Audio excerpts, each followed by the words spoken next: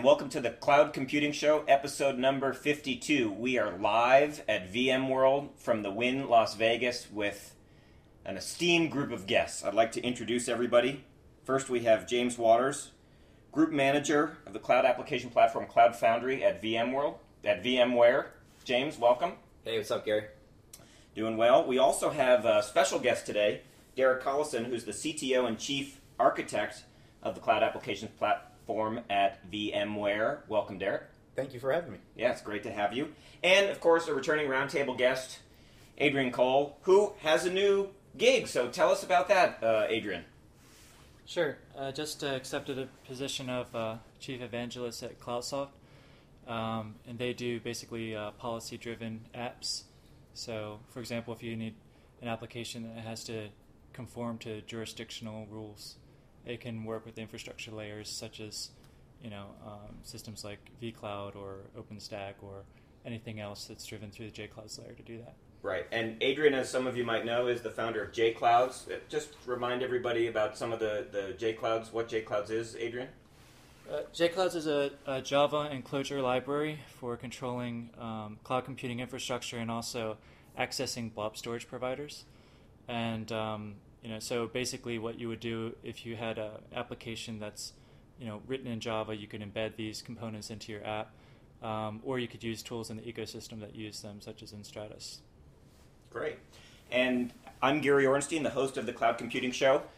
Today, since we're at VMworld, live in Vegas, and we're lucky enough to have Derek as well as James joining us, this will be a bit of a VMware-centric show, but that's why we're all here in Vegas anyway, so that's a good thing. So today, James and Derek will talk a lot about some VMware-specific things. Often we try to keep the show more cloud computing and vendor-neutral, but in this case, given that this is our third inaugural VMware show, I believe.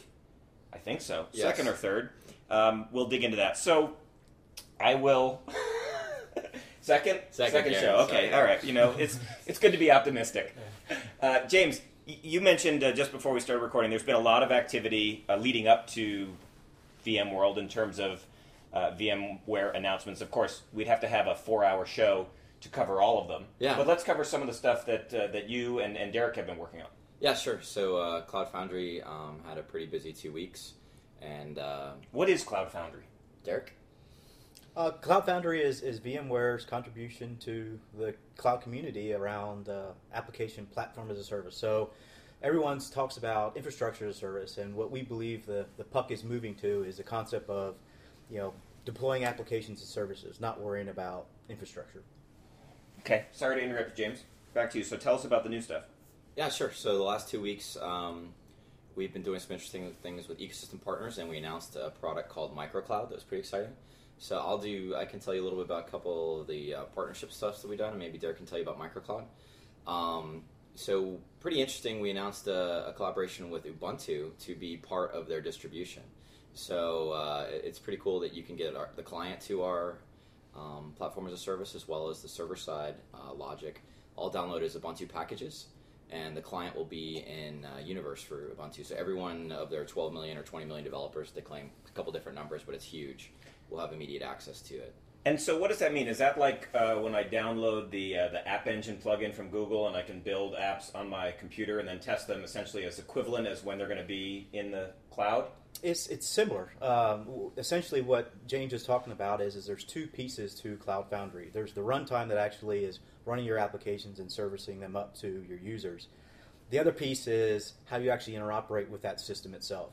And that's an open source HTTP REST-based JSON payload API.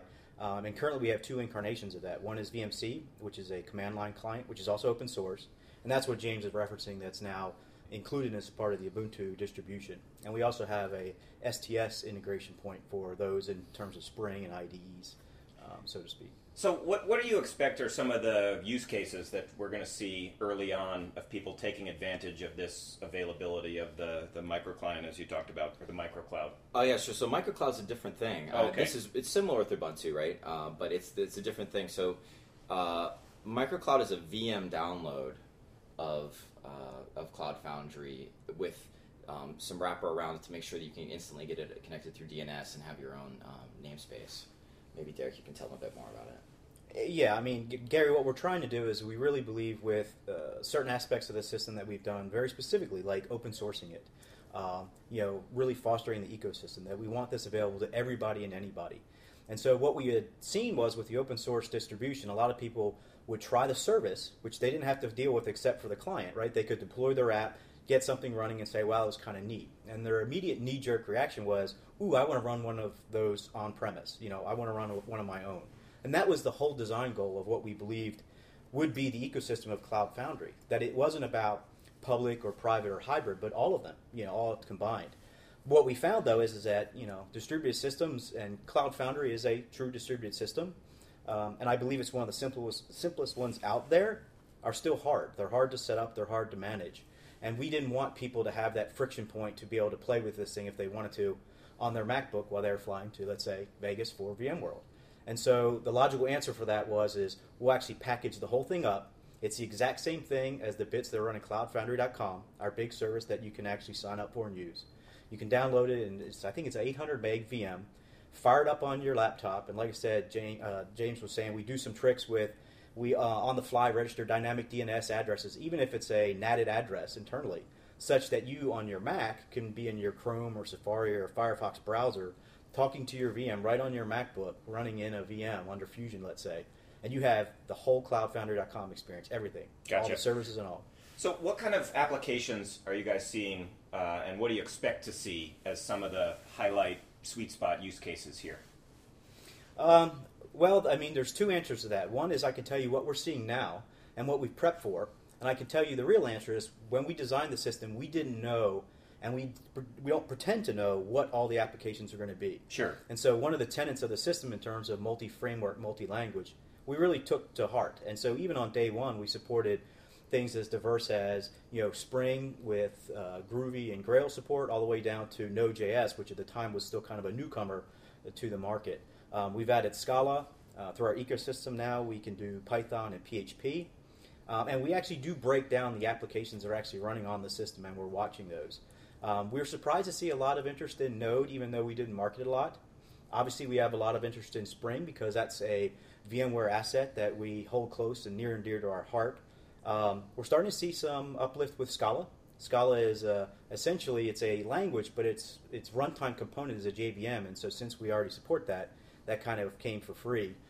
We did do some framework support there. So we're seeing lots of different apps. And what I think the key takeaway, at least in our perspective, is that as PaaS, like Cloud Foundry or other systems, make this easier to do, you're going to see lots of apps in lots of different languages using the right tool for the right job.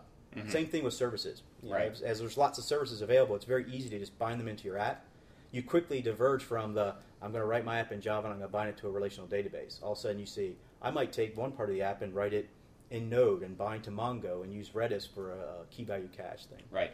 Now, VMware historically, and maybe this is my bias, has been a very enterprise-centric company, and so enterprises do a lot of their own internal application development. A lot of the things and the languages you talk about now are much more popular with sort of newer web applications, not necessarily outside the enterprise.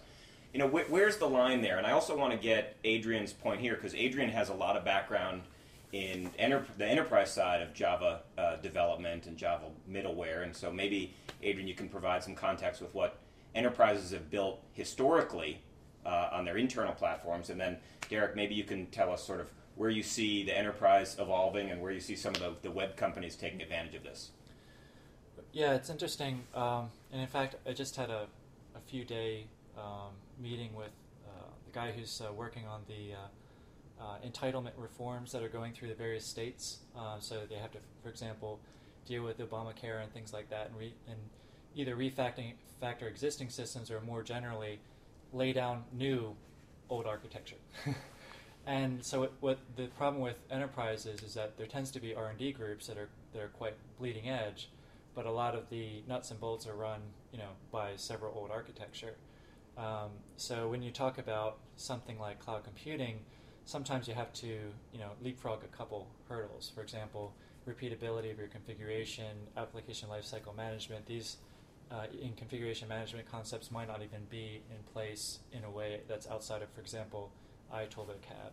So there's a sort of there's a couple challenges getting an enterprise to move from what might be a large body shop install by one of the big SIs, which may have no configuration management at all, getting that compartmentalized into what these things are actually doing and which pieces can be deployed independently, and then looking about if you have this system, this distributed system, where do those things fit into things like platform as a service?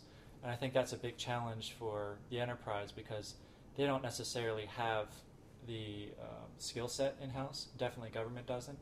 And so they're looking to SIs actually help out. So I think one of the system sides integrators is, to help. Yeah, like your Accentures or your Deloitte. Right. And so I think there's actually two prongs of getting enterprise adoption. One is the enterprises themselves. The other is the SIs and actually get them familiarized with that. What are some of the main categories of application? I mean, is it just sort of business process management apps? I mean, you have background also in the banking sector, so was it trading applications? Was it internal compliance review? Well, I mean, I think one of the things that I've noticed is that people synonymize cloud with elasticity. So, for example, as it's being branded in enterprise folks, like, for example, my former colleagues, they're generally talking about grid-based systems or systems that require large, in-memory data grids to handle reference data of some sort, or to handle, like, influx of load of like, automated trading systems, and things that are sort of, by nature, elastic. Mm-hmm. But then again, remember, all enterprises have massive web app shops.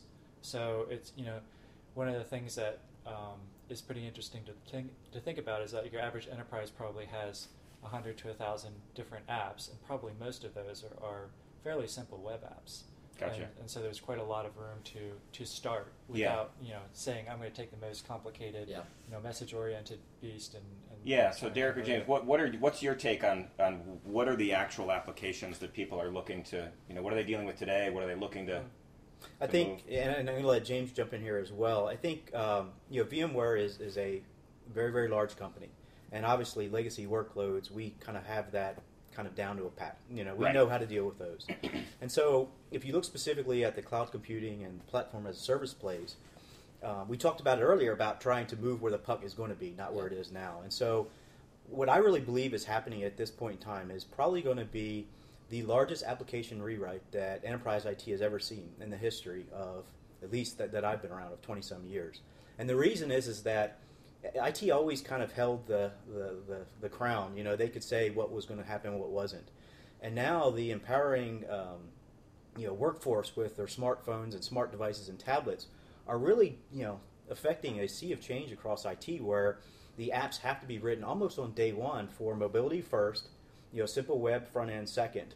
And so there's a huge divide between these legacy apps, and the feeling that I believe is going to happen is that as long as they have a way to forklift these things and move them around and support them, which again traditional VMware does very well. I mean, the basic virtualization can take your enterprise app that was running on a bare metal server and put it in a virtual machine, essentially the same way that you always dealt with it, except now you've got that flexibility. But it doesn't change the architectural model of the application.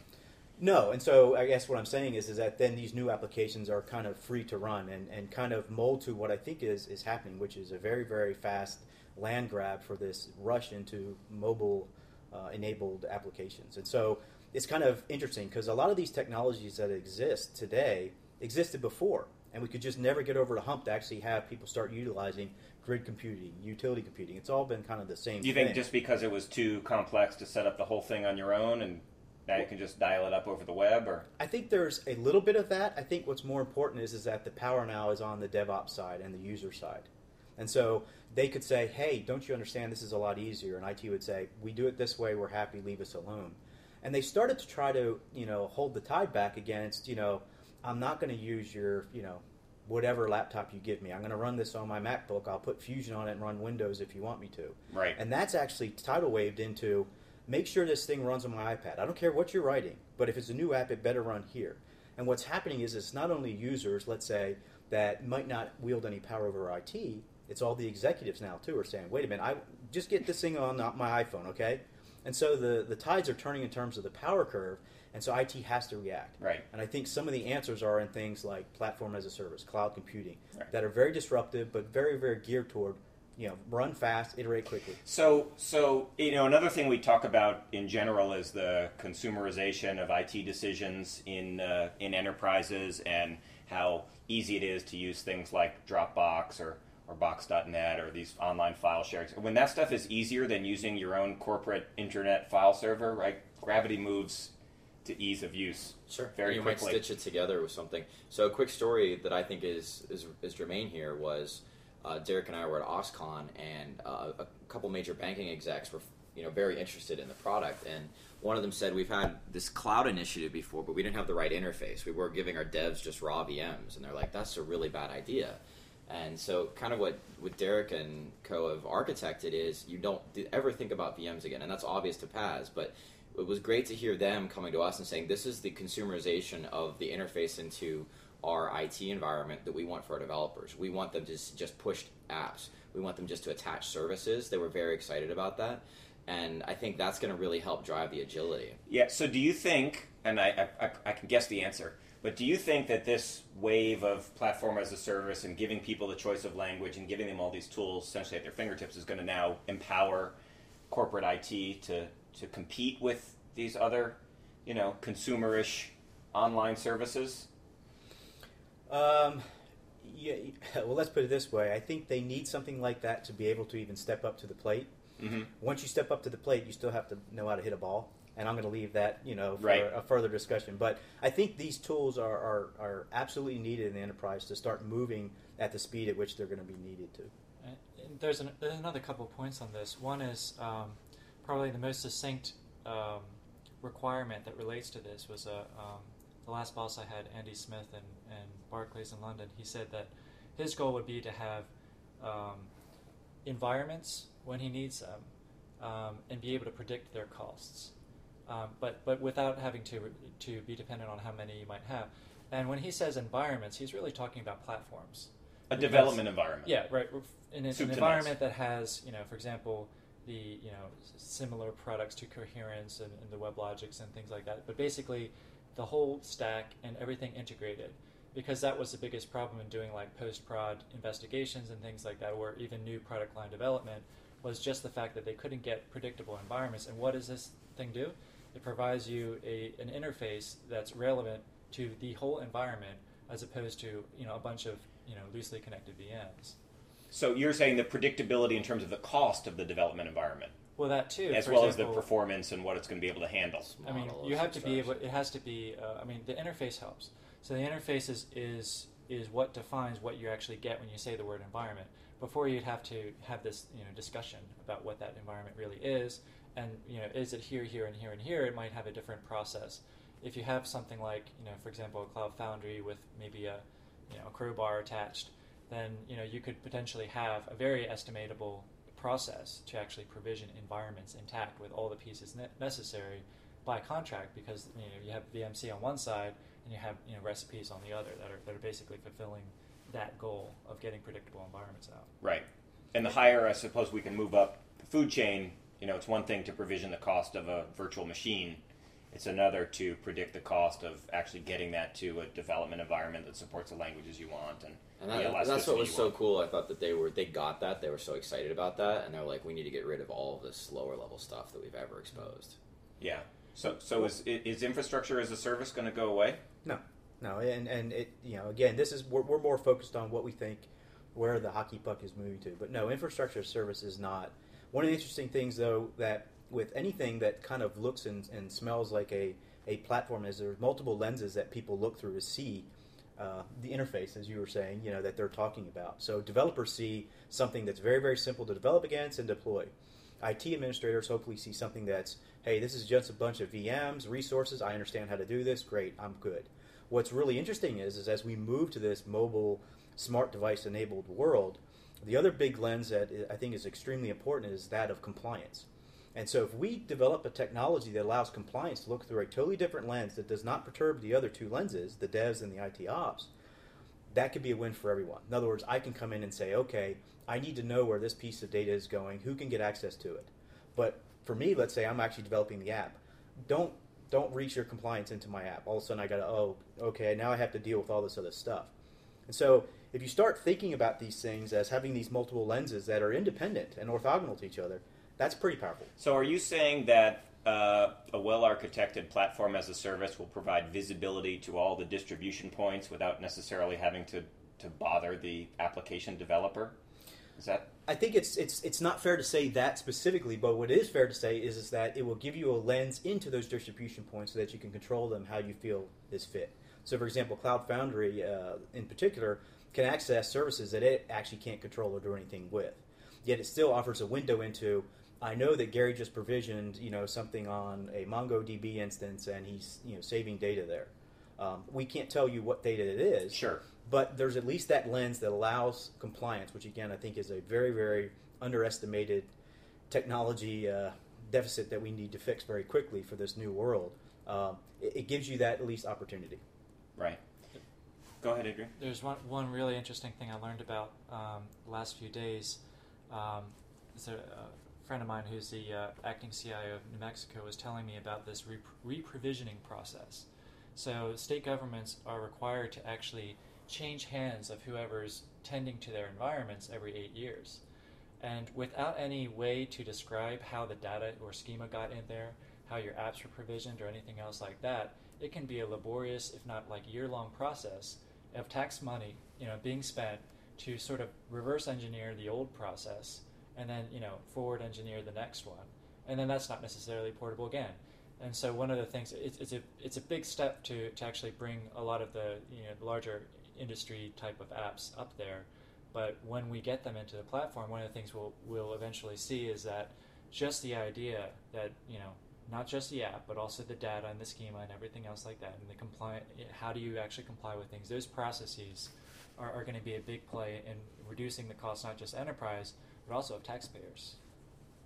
Everybody's going to be happy about that. I would be. So what else do we need to know as we get ready for a few days of the VMworld Bonanza that we haven't discussed? That was VMware specific. So I believe today we're announcing a new database management product. I did see a link to that in a couple of the news stories that are out. Yeah, it's pretty exciting. That's been under development for a long time. I haven't been able to talk about it. Can you give us a 30-second Yeah. high-level picture? Yeah, sure. So it automates a lot of the life cycle of a database. So backup, recovery, restore, provisioning, everything that you go through in a life cycle. On top of vSphere. So it's a vSphere specific product. And it starts out with its first database is Postgres. So that's pretty exciting. And it also has a optimized version of Postgres that runs specifically well on vSphere. So that's very exciting, just like our optimized Java. Postgres is making a comeback, I think. Is it just me that I think that, or I hear more and more about it. I don't know, maybe it had something to do with the Oracle HP wars and, folks looking for alternatives. The folks I talk to say that the working with Postgres is much more similar to working with, classic enterprise database stuff than things like MySQL. Derek, what's your take? Well, I think you're right that Oracle opened that door up. But even before that, technology-wise, people kind of understood the strengths and weaknesses of both MySQL and Postgres. And it was a long-standing issue that Postgres' performance couldn't match MySQL. Yet it had these concepts of you can roll back a schema migration. And as people started figuring out that the capex of a choice wasn't the important part, it's the opex of running the service, and you picked MySQL and you change your schema every once in a while, and boom, something went really, really bad, and you were essentially hosed.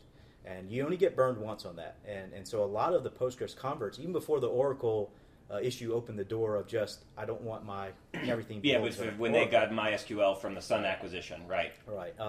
So I think what's happening is that Postgres now is starting to do some interesting things around clustering. And for the most part, I believe, at least in my opinion, that the issues Postgres has with performance are, one, being settled very quickly, but are also a more tractable problem than trying to retrofit MySQL inside the political boundaries of Oracle to do things that it was supposed to do that would, one, make it compete more with Oracle's crown jewels, which wouldn't make sense. So yeah. But yeah, you're right. And to James' point, though, I think with the whole notion of applications and services, we leave out that concept of data. And the reason we did is we've been thinking very, very hard for the last 18 months on what does this really mean. What does a data centric or data gravity fed cloud mean? Where you're actually moving your apps to the data, because that's the thing that's sticky. And what could we do to provide something both for IaaS, existing VMware customers, and also some of the newer ones on the Cloud Foundry platform, that really offers something that's pretty compelling. And we kind of started looking about all these databases running around in the wild, and James has the master database, and I file a help desk ticket, and I want a copy of it, and he says no, and I finally get my read-only copy just because I want to do some business analytics on it.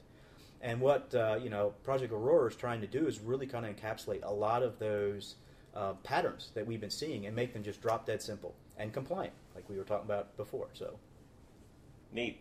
Yeah. The tentacles extend. Yeah. Yeah. Exciting database automation on vSphere. Cool. Well, let's just chat about some of the general stories that we've seen leading up here. Of course, it's still, we're going to see a ton this week, more than we'll ever be able to keep track of. But just this morning, Dell announced their foray into cloud computing, starting with a VMware-based cloud offering, and then talking about adding Microsoft Azure and OpenStack later on. Did you guys see that? Any opinions or take on that? Yeah, I actually share an office with the guy who's been working with Dell over the last 6 months on that deal, so I'm pretty familiar with it. Yeah, it's exciting. I mean, Dell has an incredible ability to standardize technology for mass distribution. That's how I would qualify one of their greatest strengths. Did I miss? Are there any other hardware companies running their own cloud right now? Well, Microsoft is a software company, Right. but they are running. HP has been making noise. They haven't come out officially. Yeah, I can't keep that's track what of I was the gonna say. I myriad of HP cloud announcements. They seem to have a different one every You couple should of have weeks. Beery Singh on. So he's a nice Silicon Valley local. Have Beery on. Okay. Yeah.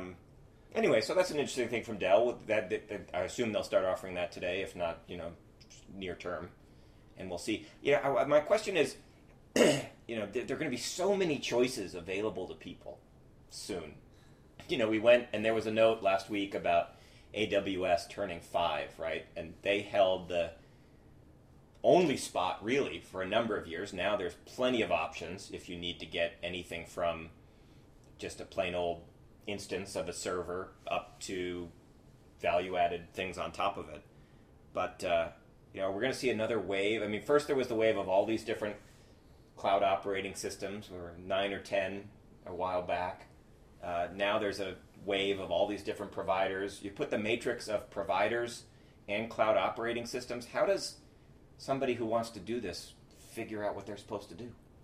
I'll just say one thing really quickly is that monoculture didn't win, though. The idea that you could have essentially one cloud, AWS, that would just be the default for everybody. Yeah, and I think that's a good thing. That didn't happen. And to all their credit, all their success, I wish Jeff Barr very big congrats on that day, right? And I haven't always been a big AWS fan. But I think the other thing, though, is that Cloud Foundry is cloud agnostic, right? Yeah, I mean, So one of the coolest things we didn't mention, Gary, was our partner AppFog came out with Cloud Foundry on AWS. So actually, we do have a AWS specific option now for folks. But just like in that case, that's one possible thing you can do. Monoculture didn't win. That's not going to be the only way of consuming Cloud Foundry. There's going to be a lot of other ways. And I think the idea that enterprise IT would just default to one provider, kind of like in Salesforce got the CRM market, right? Mm-hmm. Infrastructure and platform services are just too important to have a monoculture around them. And I think that's where we see the investment. Yeah, and I totally agree with what James is saying.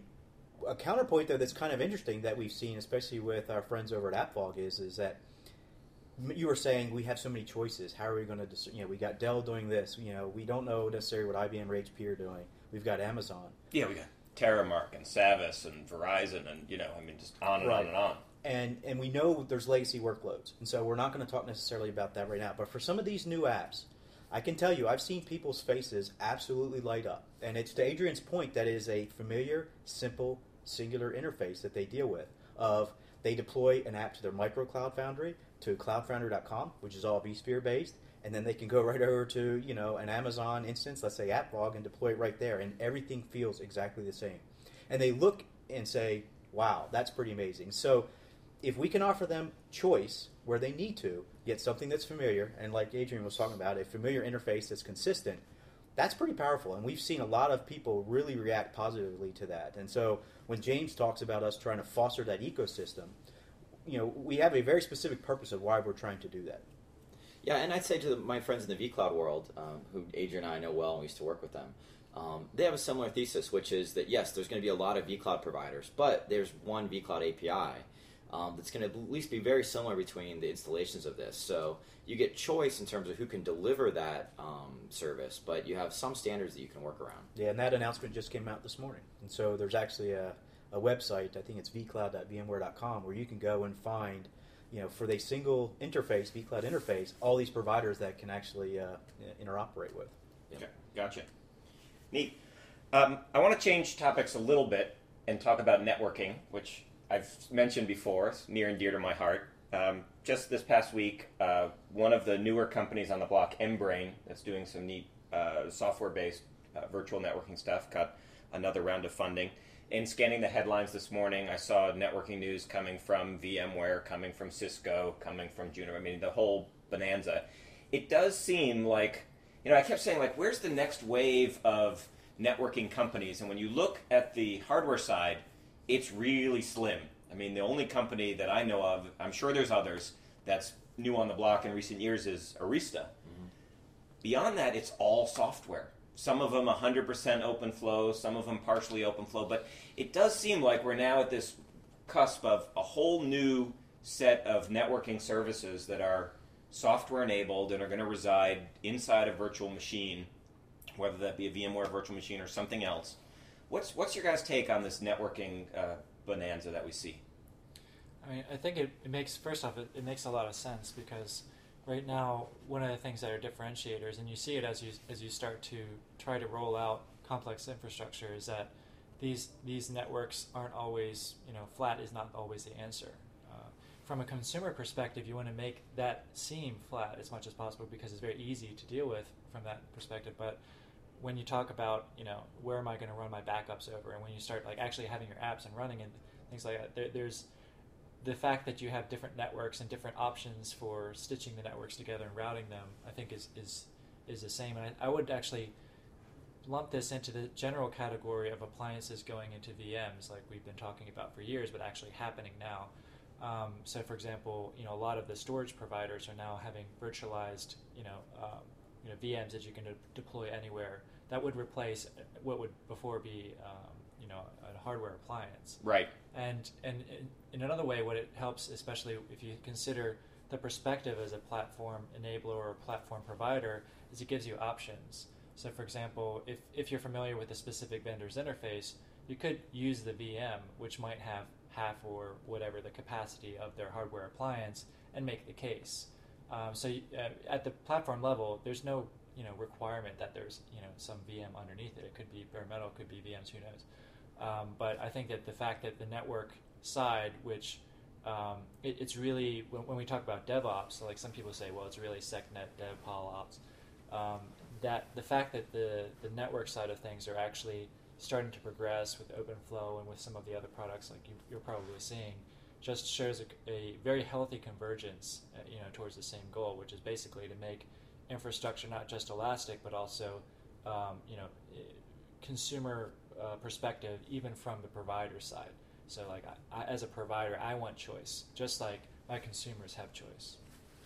Yeah, I think we've seen such a huge amount of pressure being put on different components of the raw hardware, the resource pools, with virtualization and the concept of elasticity, like Adrian was talking about, and network and storage obviously are the two poster children that were at the time lagging behind. Now, storage, as you point out, and you're probably very well familiar with, has more on the hardware side in terms of the innovation. Flash memory, the SSDs, but what we're seeing now with networking on the software side, I think, is a similar type of thing, which is, and James has heard me talk about this a lot, is I really don't think it's the best performance that wins.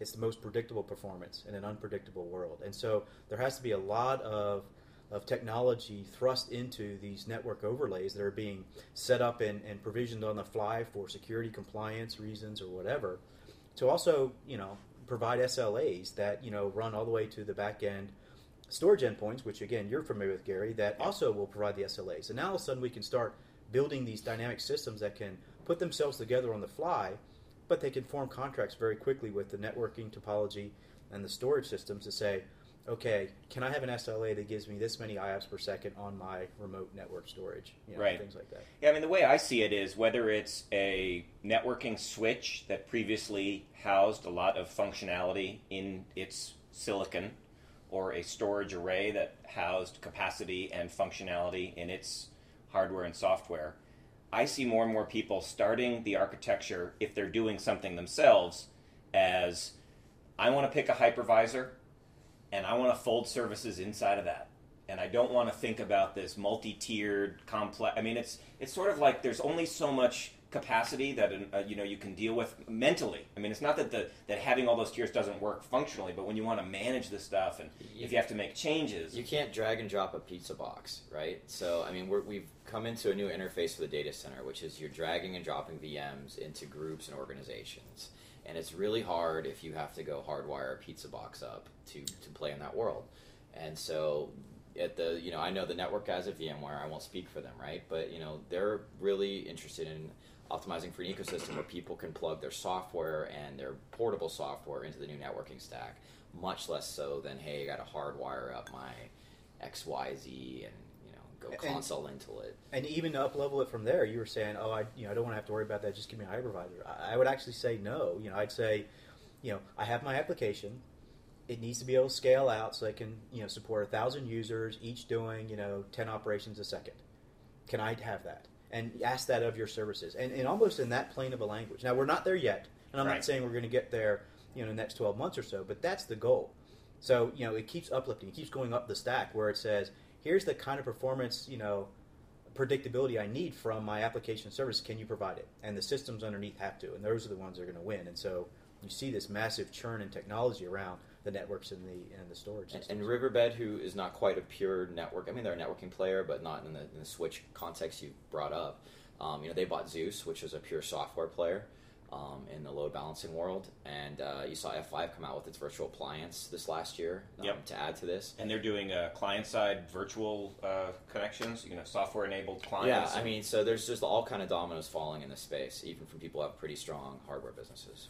One thing that's really helpful about, cloud offerings now having stronger networks underneath is, for example, the cluster compute instances in Amazon.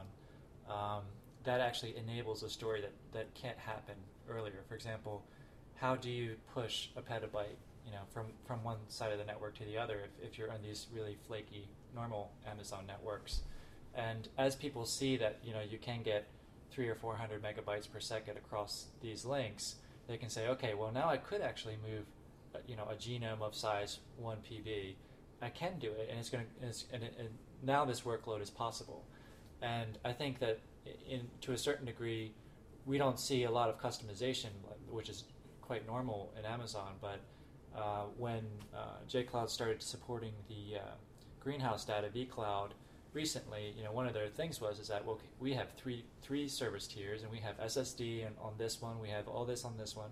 And so, for example, you could actually, add direct benefit. The challenge is actually relating these terms to something that a developer of the app is actually going to care about. So, for example, how do you design an interface that says, okay, I would like to be able to move a petabyte within a few minutes, that sort of thing, as opposed to what's this really cool model number on this specific unit, which is probably, very cool to the other side. And I think that's probably a new challenge for us is to actually get to that level on the data pipes. Yeah, the data pipes having full backplane bandwidth is hard. I mean, that was something that when I was at Google, they were struggling with. So they originally had to step down on the switch uplinks to the racks. They would actually step down, and you could not run full backplane. So if Adrian and I were both trying to move our petabyte genome, someone was going to not win, or we're both going to not win, so to speak. And so I think there's a lot of stuff in the software side, but the expense right now of running a network that actually can run at full bandwidth is still very, very prohibitive, in my opinion, outside of small installations. So I do believe there's going to be something going on there. And in Google's version was they designed their own system. They built it on their own to do that. But they felt that it absolutely was a necessity in terms of massive scale out because they did have the concept of, hey, James and I need to be kind of in the same rack. And the higher-ups at Google eventually said, no, we can't do that anymore. And so to do that, they actually had to have full backplane bandwidth across all network devices. Which is why the cluster compute you're talking about from Amazon, it has a max of like 30. I mean, it's basically a 10 gig switch. However many units can fit in that, that's the biggest cluster you can have.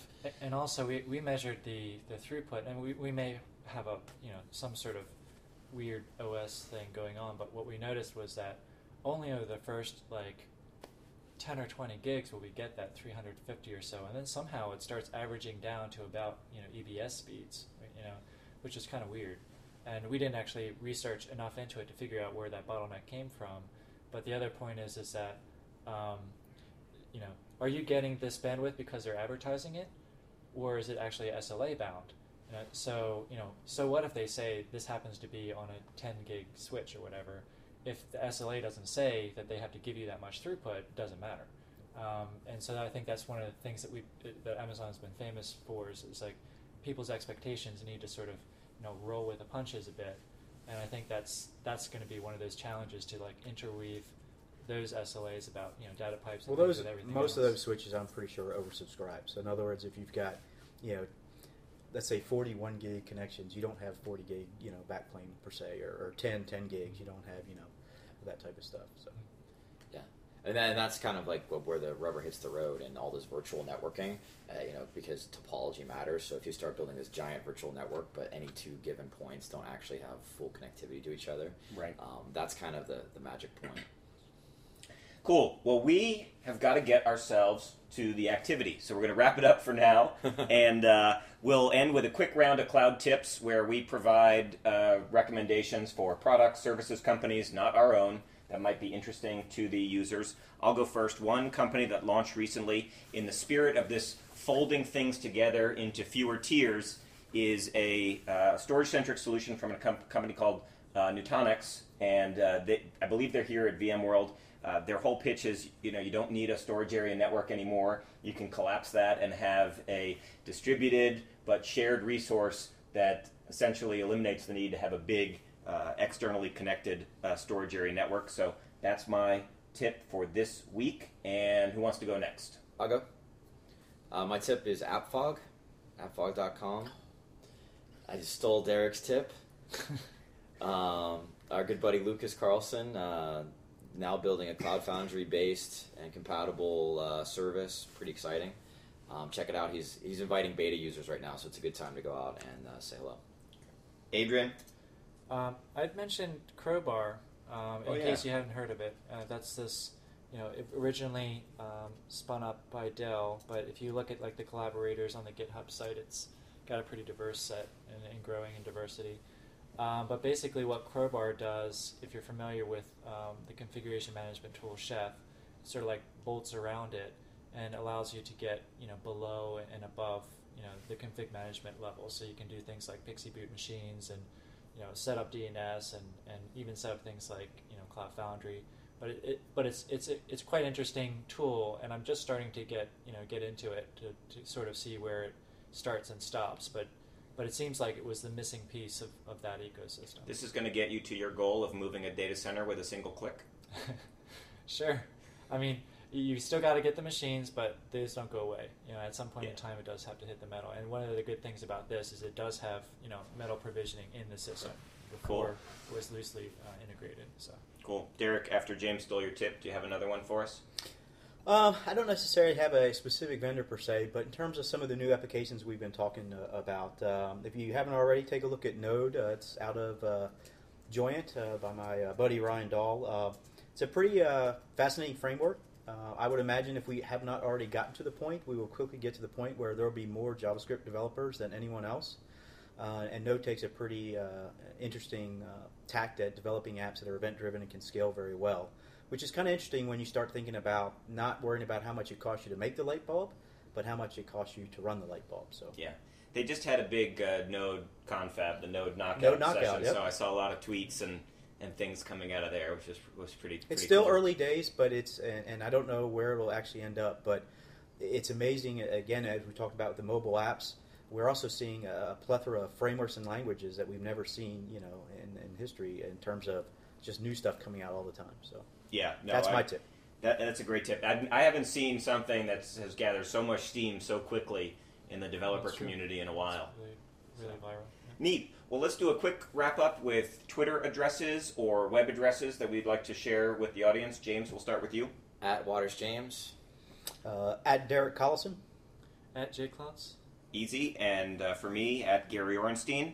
Want to thank everyone for listening to the show. You can visit us at thecloudcomputingshow.com or email us at thecloudcomputingshow@gmail.com. We are looking forward to getting a roster of guests for this fall. There'll be a lot of activity, so if you have some suggestions, please send them in. We also have a show Twitter handle. We don't tweet a lot there, but we do release new shows and congratulate alumni from prior shows on funding or exit activity. So that's just Cloud Show for the Cloud Computing Show Twitter handle. And of course, you can subscribe on iTunes. Just do a quick search for The Cloud Computing Show or click through the link on the top right of our homepage. That'll take you directly to iTunes. Thanks, Adrian, Derek, James. This was a blast. Thanks, Enjoy the Gary. show. Thanks for our listeners. We'll talk to you soon. Bye-bye.